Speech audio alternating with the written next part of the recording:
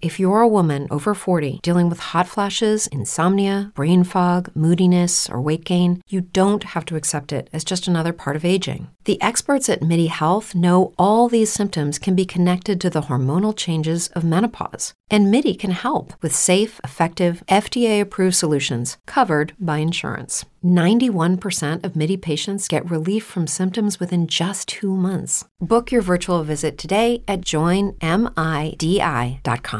Hey guys, welcome to Authentic Talks. I'm glad that you're here tuning in for this episode. Before we dive in, I do want to share with you that the day of the week that you can anticipate an Authentic Talks being uploaded is on Mondays. So going forward, that is the day that you can definitely look forward to it. And we will, from time to time, I will have pod snacks that will be uploaded in the middle of the week or around the end of the week. So yes, we not only are we back, you guys, but we are now going to be with you every single Monday.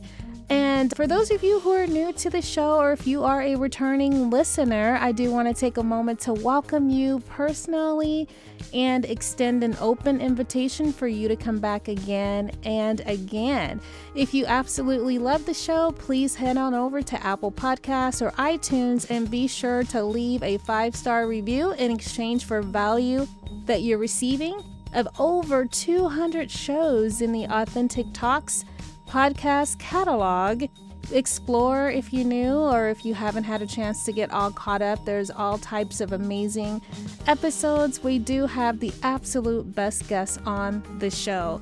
And I am your host, Shante Generally, and I'm a mindset coach and author as well as a mentor. And again, welcome to the show. I'm excited that you're here.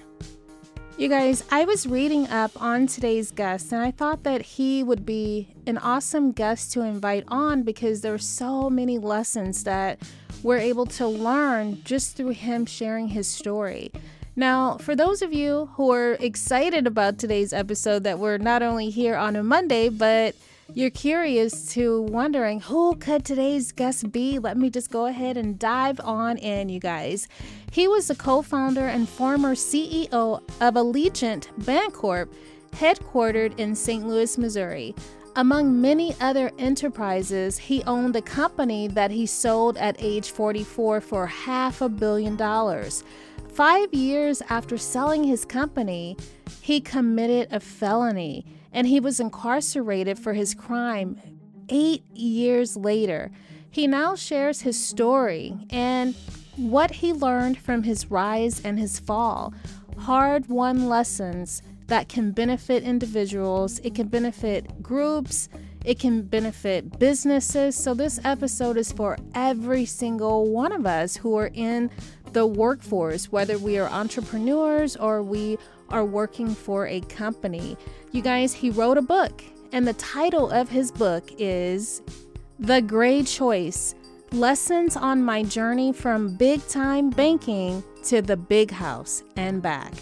Please welcome the author of this best-selling book, Sean Hayes, to Authentic Talks 2.0 with Shante. Authentic Talks is all about authentic conversations. This show is all about growth, love, respect, success, mind, body, and spirit. If you're looking to grow and become your authentic self, then this is the podcast for you. And I am your host, Shante. Welcome to the show. Hi, Sean. Welcome to the show. How are you doing today? I'm wonderful, Shante, and I thank you for having me on, and I really hope that we touch your listeners' minds and their hearts today. Before we dive in, can I have you introduce yourself to our listeners? Well, thank you. I am a former banker. I am a convicted felon. I'm a best-selling author and a speaker, and I didn't realize this till I was almost 50. I am an entrepreneur, and you are one. I knew from just reading about you and watching a few of your episodes, and so that sums me up pretty well. Well, welcome to the show. I'm excited to have you. We're just going to dive on in. You wrote this book. Can you share the title of the book? Yes, it's The Gray Choice. And the reason why I chose gray was that in life, it's just not, to use the term black and white. Life is not black or white. It's a little bit of black and a little bit of white and a whole lot of gray. And I made choices, and there's nothing wrong in my analogy of light gray. But as you go over and over, and at some point you cross a line, and I did that, and it took me about 30 years of my career to do that. A certain percent of the population, a very small percent, they wake up and do criminal things and all that. Someone like myself, and quite honestly, most people who end up in my situation, you get there one step at a time, and it goes a long way. And I'll tell you a story that happened right after I got out of college and I went to work.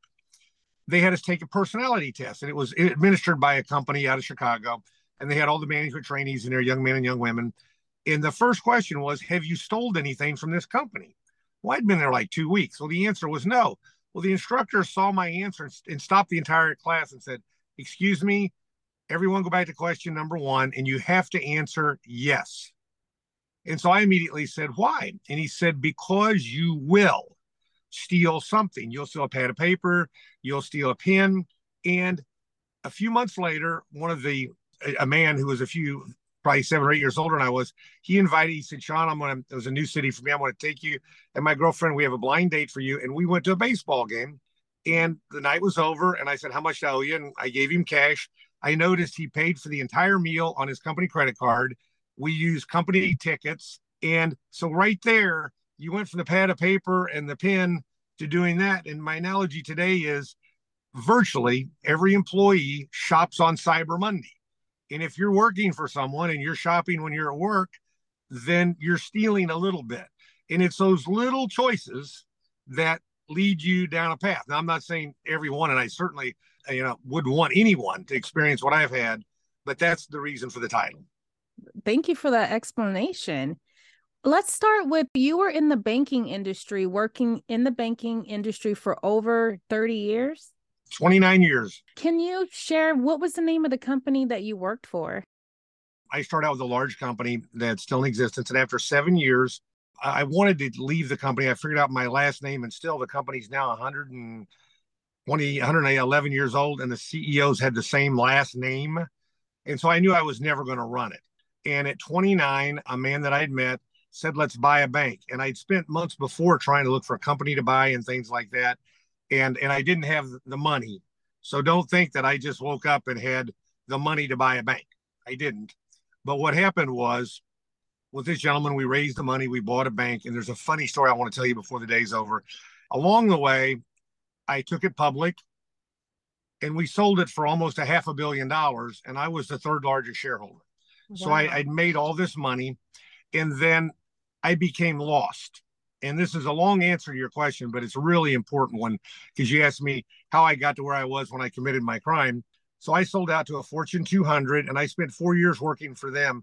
And in those 4 years, I lost touch with the ground. I call myself a guerrilla warrior in business. I lost touch with my ground intelligence and all that. And then in 2008, I was heavily invested in real estate and banking. And as the world ended, and there were months I was losing $10 million a month, I went back into a small bank. I bought one, and this is what led me to a crime. And then in the late summer of 2009, I made a choice where I crossed the line, and I knew when I did it. So I ended up 7 years with a small company, 15 years with my own, 7 years with a large company, 15 on my own, 4 with another large company, and then back out on my own. And I can tell you why I got to that decision, because I think it's important for your listeners. But that's the chronology of how I got to where I am. Are you allowed to share the name of the company? It was Allegiant Bancorp. We trade on the NASDAQ under the symbol ALLE. We were the first public company in America to sell a security after 9/11. That was a whole experience, and because the world stopped, and I had a lot of stake then. But no, it was Allegiant. But then when I sold, it was National City. Then I went out and bought a bank called Excel, and that's the bank I committed the crime in. So when I speak to groups, people love the entrepreneurial side, because I started with nothing and amassed a huge fortune. So I had this success, which most criminals don't have. And then I turned around, and 4 years after I had this, and I had years of success, but after I had this huge success, then I got myself driven by fear and greed, which I believe drives most business decisions, if not all. I made a horrible choice. And we're definitely going to talk about that, because I think that that's kind of important. That's what led to this best-selling book of yours. So you were in the banking industry dealing with like mortgages and stuff like that, or the other side of it where it was the checking account, savings account? We did everything. The first bank I bought, I drove 168 miles to get to work. The second bank that I bought was in North St. Louis in the poor census tract, highest murder rate, highest crime rate. And quite honestly, the 4 years I spent there, I love because people say, you know, everyone in St. Louis, you know, the African American community, you know this. And it was because, Shante, I had such ground intelligence. Now, this isn't going to shock your listeners in 2023, but in 1990, they thought I was crazy. As soon as I bought that second bank, I put women and minorities, I had African Americans on my board. We were not the typical bank.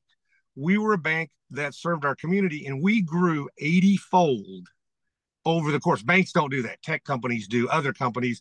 And it was because of people. It's a people business. But yeah, we did checking, savings, mortgages, business loans. We were out to do business. And every day we tried, and we had so much fun and created a culture that was just unbelievable. Because of that position that you held, you became a billionaire? No, we sold for $500 million, and you're a public company, so we had thousands of shareholders. From that, and I made money many other ways. The crime is tied to banking, so I focus on that. Just the sale, I made 20 million, but I made tens of millions in real estate. I've owned fast food, manufacturing, you name it. And like I jokingly said, but I was serious. I did not believe I was an entrepreneur. I was an E&Y Entrepreneur of the Year. I was a St. Louis JC's Entrepreneur of the Year. And I was the University of Missouri Business Hall of Fame as an entrepreneur.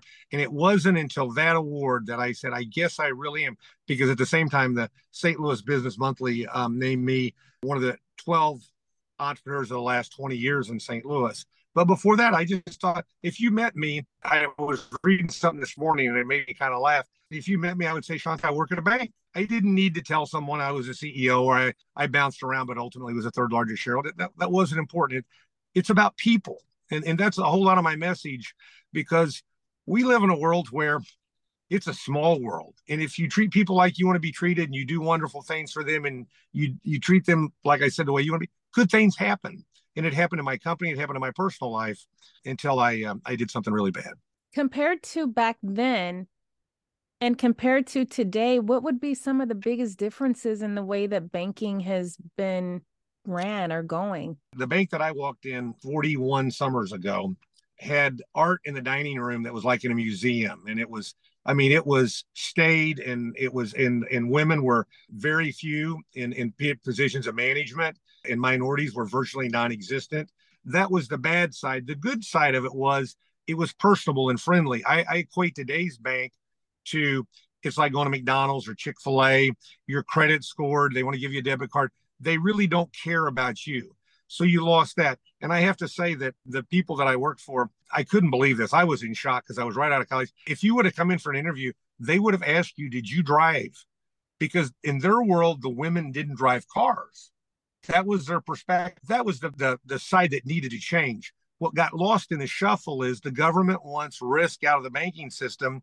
So everything's a credit score. And we didn't do business that way when we built our companies in the 90s and early 2000s. We did it. We looked you in the eye. We listened. What are you going to do? Oh, you've got a podcast business and you need to buy some equipment, and explain this to us. And we literally had young men and women, bankers, take the time to understand what you were trying to accomplish. And then we made our decision. We weren't focused. We didn't even run credit scores. What was lost was that ability to help someone that really believed in what they were doing, because you can't quantify that in a credit score.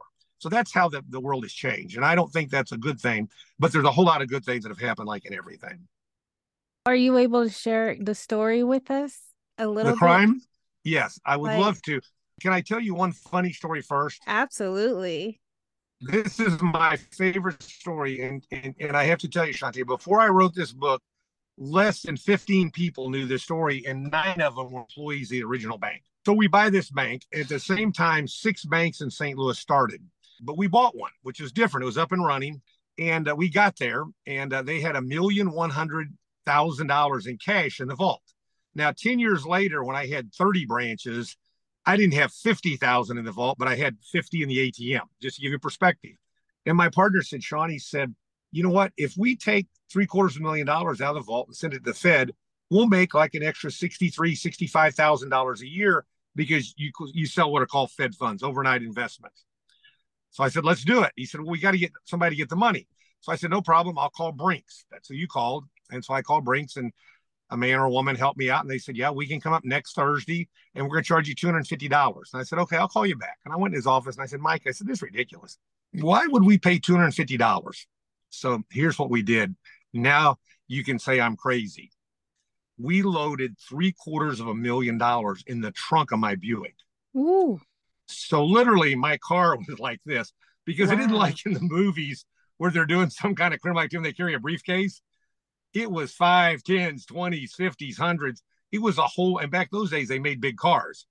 It was the whole trunk of my car. And I drove 168 miles, 120 of it on 2-lane roads. It is in October, late October, so it's very dark, uninsured. You know, if the highway patrol would have pulled me over, what would they have said? You know, what have you done? Robbed something? Not to mention if I had had an accident. I can't believe I drove that way. I get home, and this is where, when I told this story, a cousin of mine, the only one on my mother's side, said, Sean, why didn't you sleep in the car? And I said, you know, Johnny, I never thought of that. We took the money and unloaded it and put it in my family room. And then we put blankets on it. And then we all slept on the floor to make sure that if the house burned down or something, we could get the money out. Then at about 4 a.m, we got up, loaded it back in the car, drove about 10 miles downtown to the Fed from where I live, got in line at about 5 o'clock with a whole lot of Brinks truck and one Buick. We did that to make an extra $60,000 a year. And that was the way, the culture we had. One of, we were mindful of, you know, a good return for our investors and doing the right thing. But that was way out there. So I love to tell that, because if anyone doubts that I'm crazy, now they know I'm crazy. That's interesting. Yes, ma'am. That's it. It's truly crazy. I have a YouTube video I call Cash, Crazy, and Culture, because it was crazy to do it. It was about cash, but really it was about creating a culture.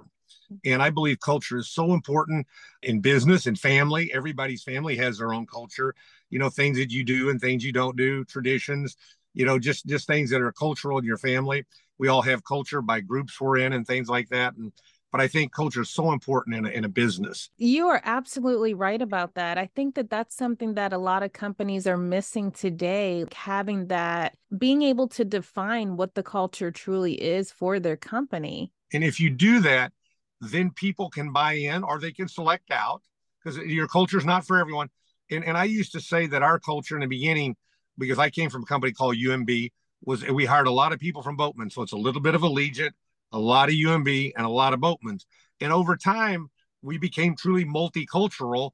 You know, we were Allegiant, but we had all these other people who came from, and we had people who came out of banking, and they brought cultural things that made us a better organization. I think that's such an important lesson for society, because when you are diverse and you do it and you are inclusive, wonderful things happen. And that's what change is about. And you're able to adapt and do things because you're acceptable to that. But I'm not on a political rant. I'm on a cultural rant. Here's my crime. And I'll start at the end and say, I justified it because I didn't take money. It's wrong. Okay. But I think your audience has to understand that there was a study in about 1971 by a Stanford professor, and he came up with this conclusion. And I have to believe, I think he's right. And I argued with this even after I committed a crime with myself. He said, if you put any individual in the right or wrong circumstances, or a situation with the right or wrong circumstances, they can commit any kind of crime. And we all like to think, well, no, we couldn't kill someone, or we couldn't do this, or we couldn't do that. But quite honestly, the more I thought about that, the more I said, you know, I think that study's true. So how did I justify doing it? First, I'm not stealing money. I was buying time in my mind. And what I did was, we were doing a transaction where the economy was bad, real estate was horrible, and a man that I'd done business with for 20 some years had made a career of buying bad assets from banks, real estate, and selling them at a profit. Well, the problem now was it was his bad assets. But I had watched a man that I bought my first bank from make hundreds of millions of dollars doing this. And we had done it over the years, but never in the way that we were doing it now, because times were different. And so I told him, I said, I won't lend you the money to buy your bad debt from these other banks you have to get other people. And he got a doctor, a car dealer, and a successful real estate man. All these individuals could support the loans without the loans performing. That was important. So there were tranches. It would bought about $16 million worth of home mortgages for 9. I did it because my bank was not only going to make interest, we had $1 million fee in there. All this was legal. Here's what happened. One of the banks came along, and this man and I had been partners in a real estate project at that time for about a dozen years that a Target was going to go on in 2008. And then they backed out when the world ended financially. It was at this one bank. And the bank told us that loan had to be bought in the package. Now, first off, if I had owned 25% or less of the bank, I could have disclosed that to the board. And if they would have approved it, then it would have been legal. But I own 54%. So I knew getting it approved wasn't an option. Therein lies my first crime. So I knew when we did this, but this man had been so successful in doing this that I said, okay, this is okay. He'll liquidate these. It'll all go away. Well, what happened was I didn't realize that we were addressing about 1/10 of his problems. And as soon as these 3 individuals stepped up to borrow the money, he just forgot about them, left them holding the bag, caused a problem for my bank, thus exposing that I'm in this package as a borrower and as also I'm an owner. And that was my crime. The lesson, here's the lesson. The first one is those 15 years that I had the phenomenal success at Allegiant and even the 7 before, I had a core group of men and women around me, 4 people that we met maybe once a week, some weeks twice a week, certainly several times a month, and they helped me accountable. Your listeners who are business owners in particular, have a group of people around you and share openly and honestly with them. Have them hold you accountable even when it hurts. I had lost that. That was number one. And I lost it for 2 reasons. One, we made the right decision to sell. It was the right time. Everything was perfect. The second thing was they were all 20 to 40 years older than I was, and they were done, and we were tired of each other. So I lost my core group. The second thing was I had always paid to have good professionals. And that's actually a story I tell of how I started getting in the gray. And I won't go to that now, but what happened was, as my back was against the wall, I'm losing money, fear. I'm trying to make money, greed. I didn't pay for good professionals. So now my second strike. And the third strike, and this was the hardest lesson for me to learn in life. And I learned it a very hard way. And I hope if we don't accomplish anything else from today, and certainly not from my book, it's this, that I don't want anyone to make the mistake I made. And the consequences I got, I deserve. But what happened to my children and people who invested money and lost money and things like that, that's what I can't fix. So the lesson was, I believed not 99% of the world, maybe 95, maybe 5%, 1 to 5% of the world, that they want something as bad as you or I want it, because you're running a business. So you obviously want something and you're willing to sacrifice to get it. And what I learned was that man didn't want it as bad as I wanted it. And even though I had committed a crime, it would have probably gone undiscovered if he'd done what I watched him do so many times before. But he didn't. And quite honestly, I'm a better person for it. Again, I went down a road I wish I hadn't have, but I made that choice. Why is it that you would say you're not an entrepreneur?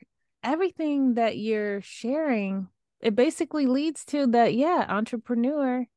I guess that I liked I like being a CEO, don't get me wrong.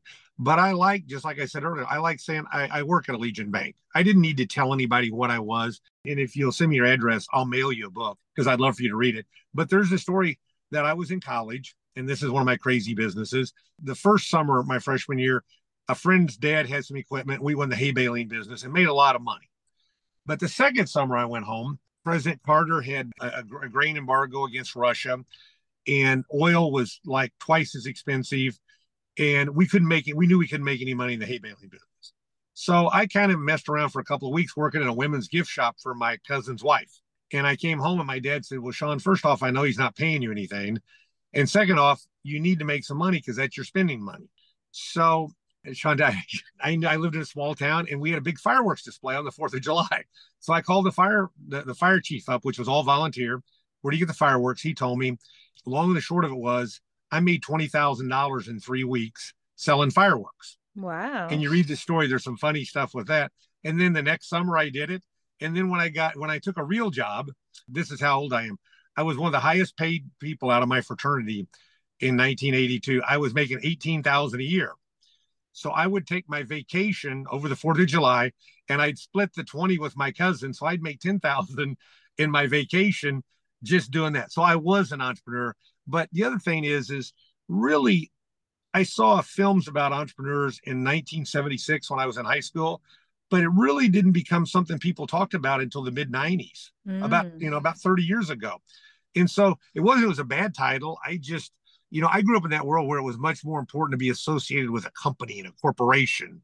And I see now that, and you're in this generation, several generations of you, that you figured out it's more about life and it's about experiences, about enjoying what you do. And it's not about spending 40 or plus years going to the same place doing the same thing. So the world embraces things so differently. And I love reading people's stories now. And they don't have to be books. They can just be on LinkedIn or on Facebook when I see what they're doing. And I think that's because no one really has control, but they have so much control of their life. And I lived in a generation where, excuse the expression, you work for the man, and you did what they told you to do. I was talking to a guy a few months ago, and he had worked for Dun and Bradstreet, and they moved him 12 times. And they said, okay, you're now going to be a corporate vice president. You get to move to New York. You're going to work in New York City. You know what he said? I'm done. He goes, when I started here, that's what I wanted. After 12 moves, I want to enjoy my family. I want a quality of life. And I think that's a great thing that's happened in this country over the last 30 years. As a CEO, do you think that having been in that position, that today they're making decisions that are like more family oriented, or by saying you could work from home or you have to come back to the office? Is that different today than it was then? Well, 30 years ago, the day after whatever, in your state, when a COVID said, you're free, people would have required you to come into the building. So I will say, I believe it is a step in the positive direction. And I reposted something a couple of weeks ago where it talked about a study in the UK on the 4-day work week and how it's successful. What my generation, so I was in 1982, I had an offer from a bank, an offer from an IBM, an offer from an insurance company.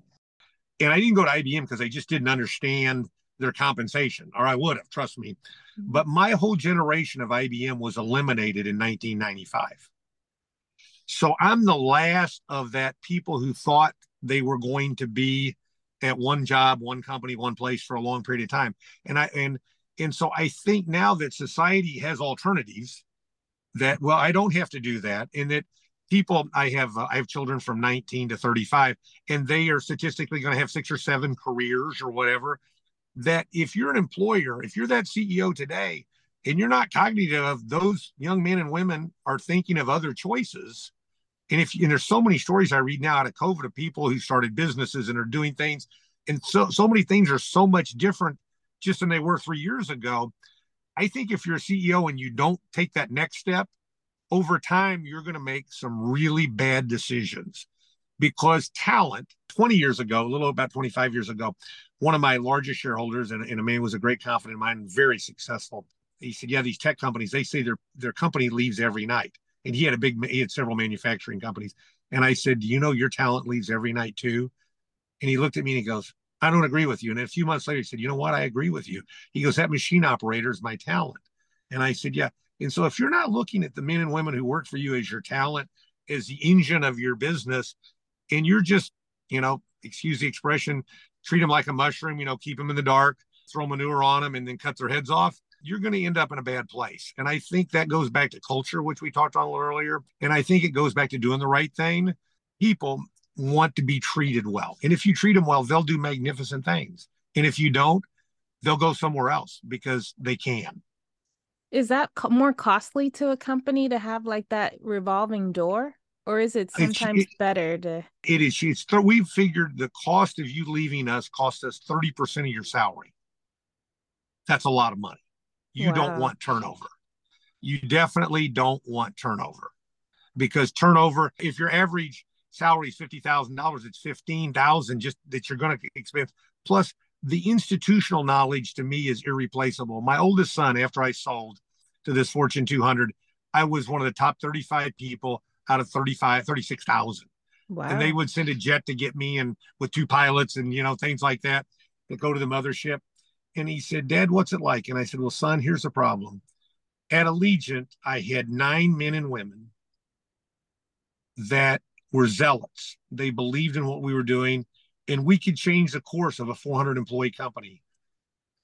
At 36,000, it's like trying to turn an aircraft carrier around in a river. You can't do it. That institutional knowledge to replace you might cost us 30,000, but we might lose $3 million in what's up here because you have that knowledge. You've done that. You know things and you do things in a way that drive a result. And that isn't just a math equation. And that's why, and I truly believe, and it was about 25 years ago when I went through a real personal issue unrelated to business, that I learned how valuable your mental health is. Ooh, yes, indeed. I said where I made my mistake is I'm an undergraduate finance, graduate finance. I should have gotten an undergraduate in psychology and got a graduate in finance, because understanding people and organizational behaviors are so important, because that's an intangible. And I don't drink Coke or Pepsi, but when I was a kid, there was just Coke and Pepsi. There weren't 800 brands of things. Well, that world has changed. And if you think there's just two of something, you're not going to be around.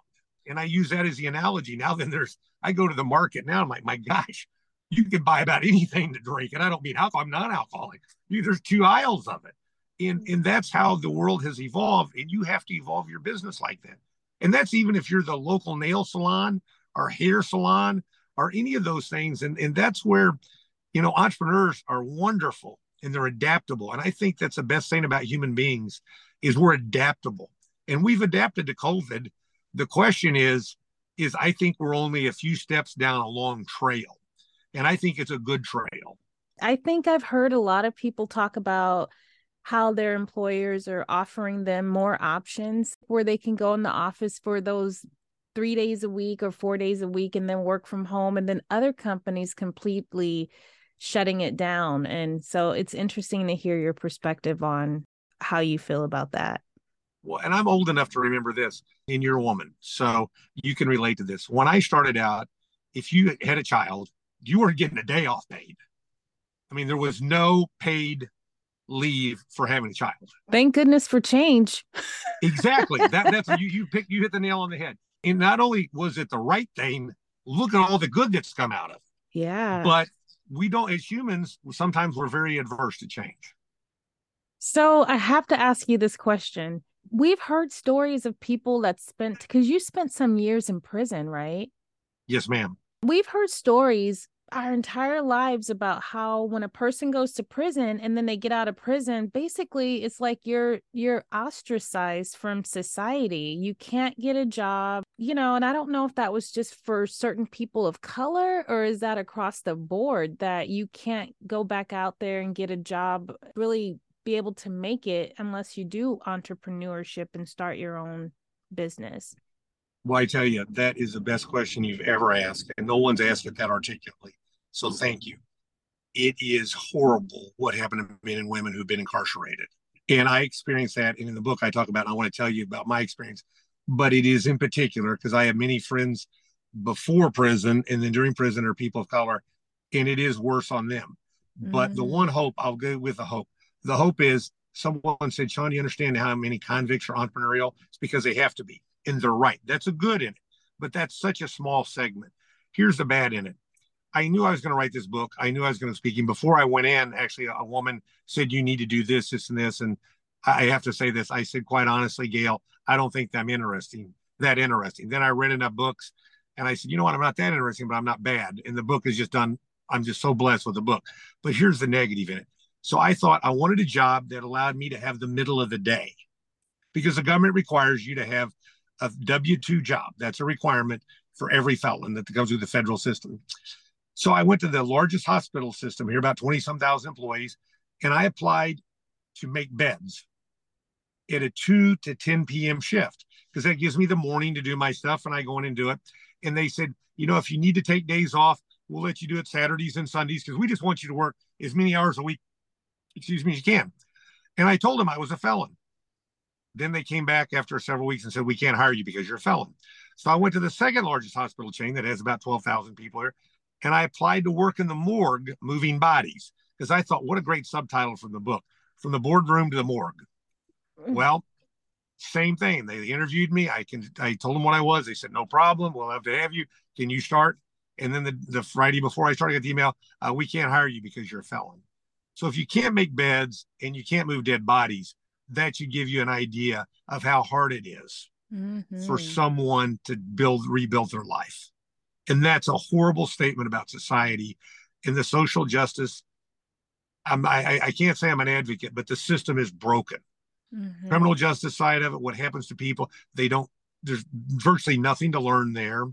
And then when you get out, you're met with that and you are ostracized. I do have a friend of mine, he's in his late 40s, and his name's Anthony Hayes. He's an African-American, very entrepreneur. I love him. And we have lunch about once a month. And last month at lunch, he said, Sean, he goes, I read your book. I loved it. He goes, do you realize what you did? And I said, well, no, Anthony, what did I do? He said, do you know that you freed yourself? You hit the restart button. And Shante, I did not think of it that way. And I've had one other person since that. And then literally this morning, I talked to a woman I've known 40 years. And she goes, you know, Sean, Anthony's right. You have, because now then it's out. I mean, if you didn't know, now it's there. Right. And the government wants you to have that scarlet letter on your head. So I've got it. And am I proud that I got it? No, but I'm accepting of it because I did it to myself. But the crux of your question is, we as a society have to help those men and women find jobs, create opportunities, because there's so many very bright people. And, you know, I won't justify anyone's crime, but who had circumstances and facts that were against them from the day they were born or during childhood, and they need to be helped. And I will say this, and this is a social justice thing, because I write about this in the book. I realize that drugs and alcohol are a huge problem and they create criminal activity. What I didn't realize till I went in the system for 37 months is how many people have been sexually abused and the effect that that has on people. And again, that's one of those things we don't talk about in society because, gosh, you know, that's not something you can talk about. Well, it's something we need to talk about. Wow. Yeah, absolutely. Are you allowed now to maybe like coach or be like like a support for another banking institution if there's like a CEO who wants advice from you? If it's in the financial world, I have to get permission. If it's not, then no. What I do now, and I love it, and this is one of those things, if you have religion, it's God, or if you have a higher being theory. If you don't, it's Mick Jagger says this. You don't always get what you want, but you get what you need. So through this, I have different. It's ironic. The son that was angry at me when I first started is now, and I love them all equally, but he's now number one son in communication, and they go back and forth. But I really want better relationships with my children. Well, the job that I have, which is so good for what I do, is I drive a school bus, and I start at 5:20 in the morning. I'm done about 9:20, and I start at 1:30, and I'm done sometime between 4:30 and 6. And about 2 months ago, I'm driving the bus back and I started laughing. And I said, you don't always get what you want, but you get what you need. And I have 10 wonderful middle school African-American children that have come out of their shell and they love me and I love them. And we have all this interaction. And then because I'm decent at what I do, I get other ones. And a few weeks ago, this little bitty African-American girl, she couldn't have been 3 foot tall. I went to her school to pick her up, and I hadn't seen her in several weeks because I was just substituting. And her teacher brought this, she ran up and hugged me. And then when I dropped her off, her mother was standing there, and she ran up and hugged me before she left. So I do have something that's rewarding that I enjoy doing that lets me do the things you talked about. But I get this great feeling about giving and helping others. And I think I've learned so much through this journey that is just invaluable. So I get to do all the things I want. Just some things I have to ask permission for. Do they treat you really bad in prison? Like all the no, here? Now, this is an interesting thing. I spent 15 months in a county jail, a federal holdover. I spent then 22 months in 2 different federal prisons. The county jail, and I grew up in the country in a different time, and I equated that to high school, where there was a fight every day over food or fee or just stupidity. It was very violent. Federal prison, the first one I went to, I equated it to the summer camp that the brochure was dated by 20 years because it might have looked like this. And it wasn't good, but it was a lot worse. It was run down. And then the third place I went, I equated to, it was on a military base, and I equated it to a fraternity house without girls. In all three of those situations, I never saw sexual harassment or anything, nothing like that. Is there a lot of violence in where I was, where 36 men were housed, where there was only supposed to be 24, where literally you were in a 6x10 cell with 3 people made for 2, someone slept on the floor, lots of violence. And I was the only person that had been handcuffed. I never went to court that I wasn't handcuffed or shackled.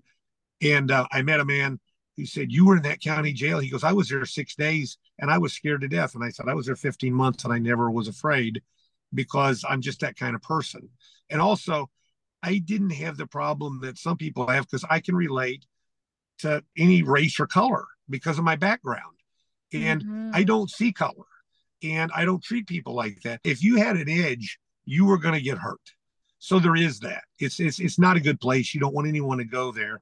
And more importantly, they don't really do the things that they would let you and I as taxpayers think they do to, I'll use the word rehabilitate or let people re-enter in a better way. And that's the sad part. They're just putting one more strike in somebody who got up and had 1 or 2 against them when they were born or in their childhood. And that's the sad part. That is something. Were you a multi-millionaire? Yeah. Lots and lots. That's like, that blows my mind. Going from millions to, did you get to keep your money when you were in prison? Because I know since you came out, you were able to probably like rebuild your life to a certain point. Do they just like wipe you clean when you go there? Well, they do. So I'd lost so much, there wasn't much for me to get. And that led to my crime.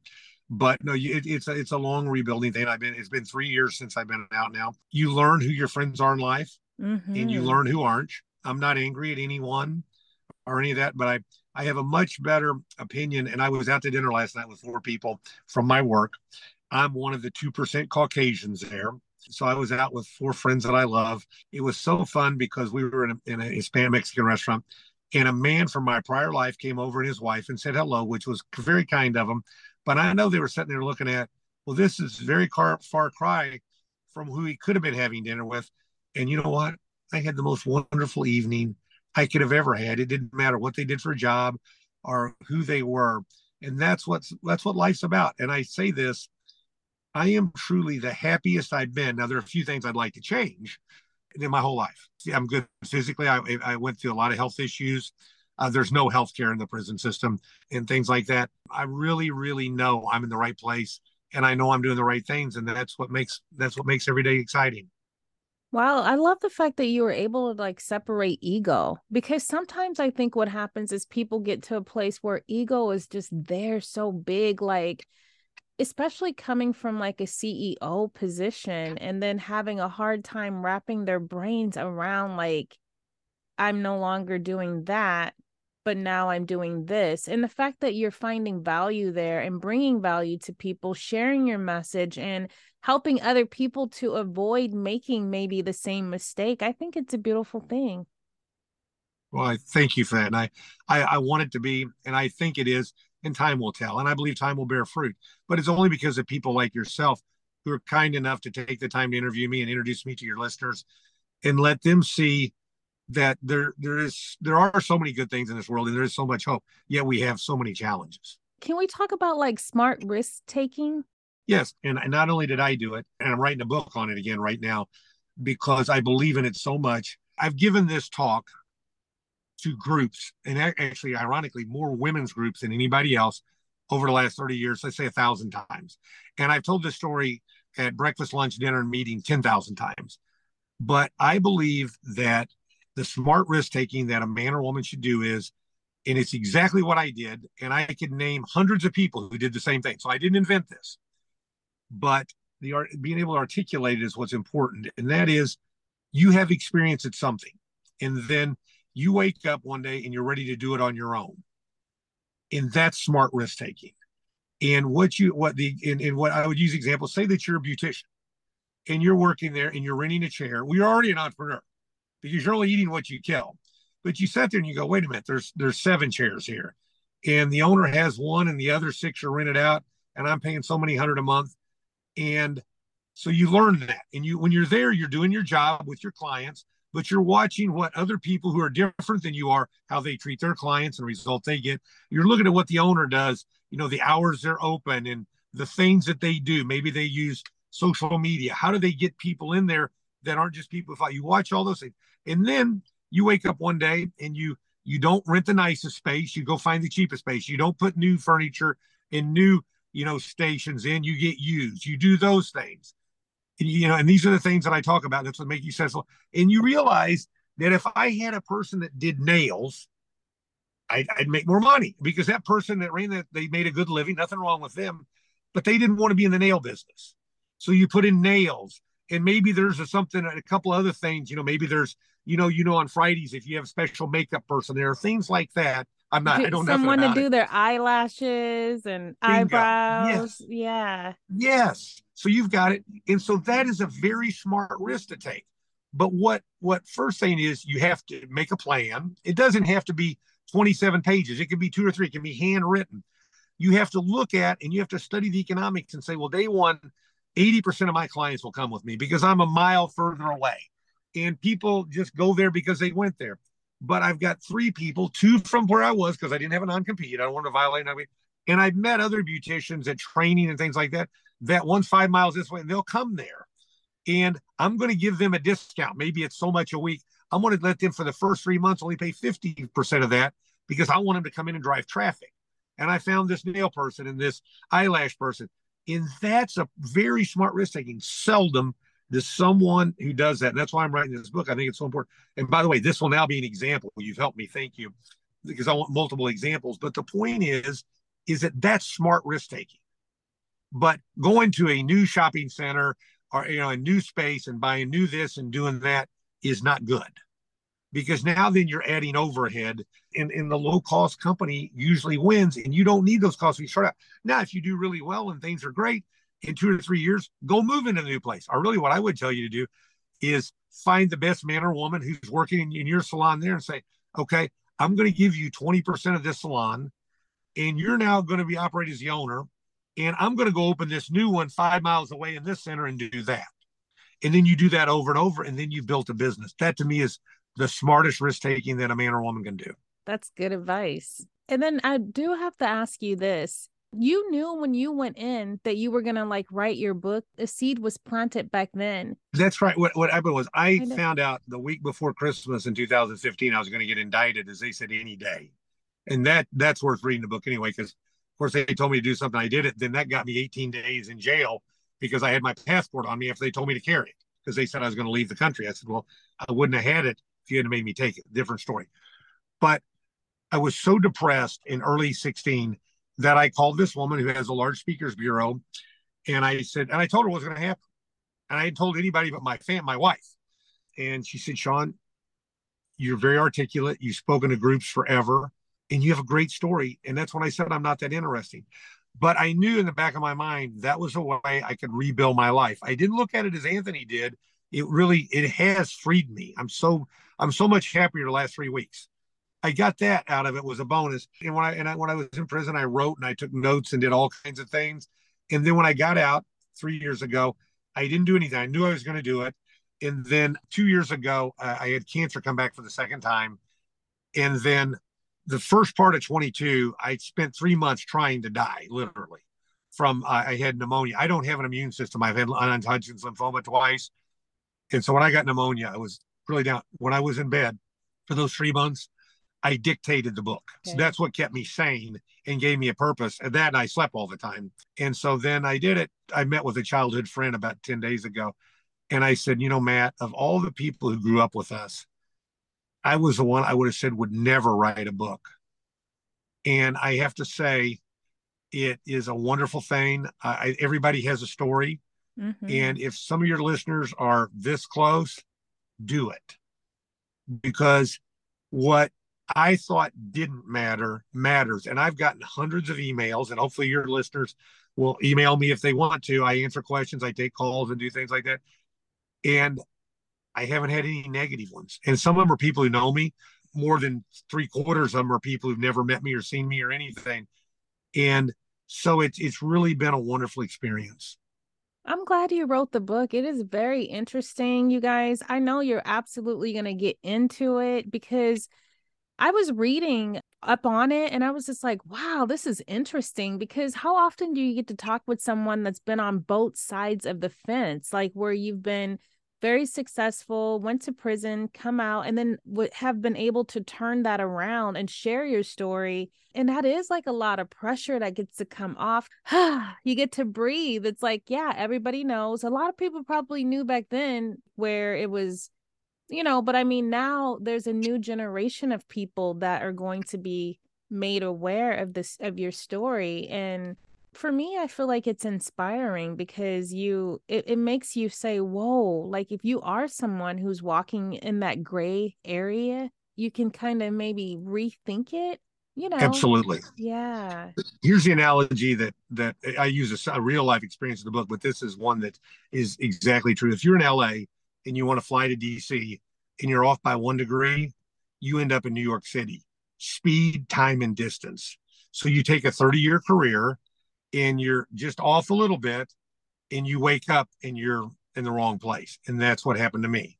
And that's what I want people to do. I want them to think about it. I want them to surround themselves with people that will hold them accountable. And I want them to look at relationships in a different way. And I read about you that you're so kind and caring. And I know that's genuine.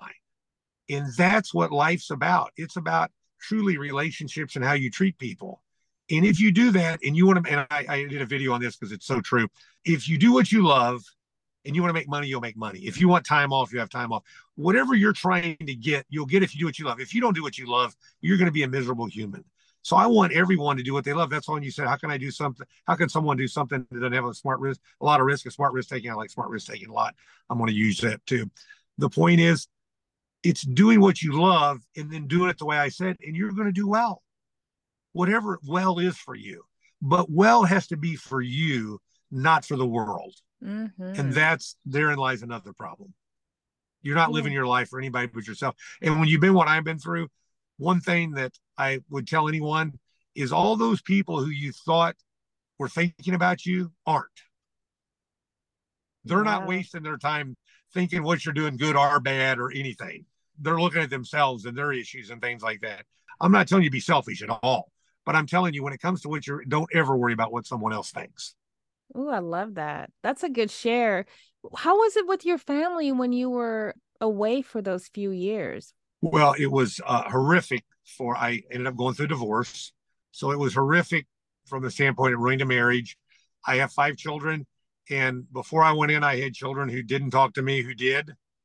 And now I have children who don't. And actually somebody the other day said, Sean, I knew you because a woman actually, she took me to lunch on Thursday. She's known me almost 40 years. And she said, Sean, she goes, I know you were the model father. And I said, Judy, I will say this. I don't worry that my relationships won't be healed with him. I know they will. I just don't know when and I don't know how. And there's a chapter in a book about my father and I in the same, not he didn't commit a crime, but we had that same, issue that I think many children have with their parents. And it worked out. And luckily for me, it was a couple years before he died. It got better over time, but there was a defining trip that I made home. And I write about that. And I know that'll happen with my children. Then I had one sister who COVID cost her life. She was 13 years older. And she has 2 sons. And now my relationships with them are just better than ever because they lost their father 9 months. Not uncommon for people who've been married 50 years to die very close in proximity. The thing that I would say is that's the family side. What's more important is those 1,000 people who said they were friends, I'm down to the handful who are. Ooh, And that's good, what's though. rewarding. That is Yes, rewarding. you do know who they are. And the other I'd thing rather is, have 5. I'd rather have 5 good friends or 3 good friends that I could trust than to have 900 that are not really looking out for my best interests. Correct, wise, you hit the nail on the head. And that's what you find out. Somebody told me a long time ago in life, you have a handful of people. And when I was so sick, 4 men came to literally every other day to just make sure I was alive, to bring food and to do things because I couldn't get out of bed. And you learn who cares about you. And it isn't always who you think it is. That's why I said earlier, don't worry about what all those people think. Live your life, do the right things, pursue what you love, treat people like you want to be treated, and everything will be fine because you can't make other people happy. I absolutely love that. If someone wanted to pick up the book, where can they find the book? Well, you can go to Amazon or any of your bookstores, or you can go to SeanHayes.com and there's a buy button. I have to say this because, there's a real superstar named Sean Hayes, but I'm the Sean Hayes who spells my name right, Shaun. Because when I was in college, there were 3 Seans in my fraternity, and I had a U, one had a W, and one had an E, and it was tall, medium, and short. So when they called in those days, they had a pay phone in the hallway, and they'd say, and they go, "Was it the tall one or the short one?" So, but I always like to say, spell my name right. So. I love it. The Great Choice: Lessons on My Journey from Big Time Banking to the Big House and Back. This book is available, as Sean said, on Amazon right now, you guys. You can pick it up or go to SeanHayes.com to get your copy today. Even on the cover, you guys, it has a picture of a man in handcuffs, which really gets your attention. And then as you start reading it on the back, it's like you're pulled in because you want to know, like, what happened. And, obviously in a podcast that's, 40 minutes or 45 minutes, we're not going to be able to cover like the entire book. So definitely books have way more detail. Read the book, get what you can get, and take it with you. That's what I say. I love reading. I love hearing other people's stories too. So do I. That's a wonderful, wonderful close. Thank you so much. Thank you, Sean. Thank you for hanging out with me and for sharing your story. And I'm sending you so much positive energy. I know that you're going to help so many people, and I'm glad that you are in a better place, like where you're able to step back and see everything for what it truly is, and to know that life is really the most valuable thing. And then being able to give back to people. We do be thinking sometimes over here that like a title really means everything, but we don't know like how many people are rolling over at night, not really sleeping well, or having to make those really tough decisions. Because I know even as a CEO, you have to sometimes think about laying people off. There's just a lot that goes with that, and now you're embracing kids. I love it. Those are the most impressionable people, believe it or not. It's fun. I just say I enjoy every day. I get up at 4 and I go to bed till 10, and I'm never tired. Is there anything that you want to leave our audience with before we end our show? Anything that we didn't cover that you want to share or cover? I wouldn't do anything other but say this. Having researched you before this, your audience is so lucky to have someone like yourself out front talking to people like me, because that's what makes the world a better place. And I would just challenge them to share some of your podcasts with their friends. And people think about that. And I think that, don't be afraid to do it. Just one that was one of your favorites that Shantae's done, just do it, because you'll make a difference in somebody's life. And that's what's most important. So that's what I would close with. Oh, thank you so much for saying that. And I appreciate it so much. I appreciate you being here. Thank you. Well, Sean, thank you so much for hanging out with me. I really enjoyed the talk. You guys, I hope that you enjoyed this episode and found that there was value. I want to share with you that there's many lessons that you can learn by reading Sean's story.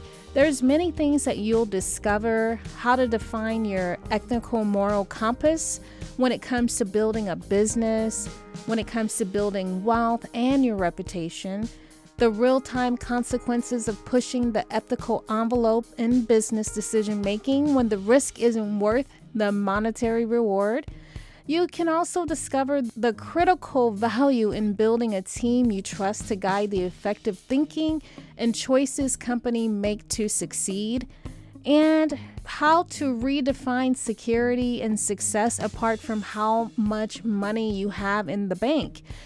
In The Great Choices, it's an honest account of one man's losing his ethical footing and the inevitable fallout that reshaped his life forever. So this book is available now for you on Amazon, and be sure to leave a review, go back and leave a review. This helps the authors out so much. Again, the name of Sean's book is called The Gray Choice: Lessons on My Journey from Big Time Banking to the Big House and Back by Sean Hayes. I'm sending you all tons of positive energy and lots of love. Please be sure to take care of yourselves and each other. Thank you all so much for tuning in. I'm Shantae with Authentic Talks.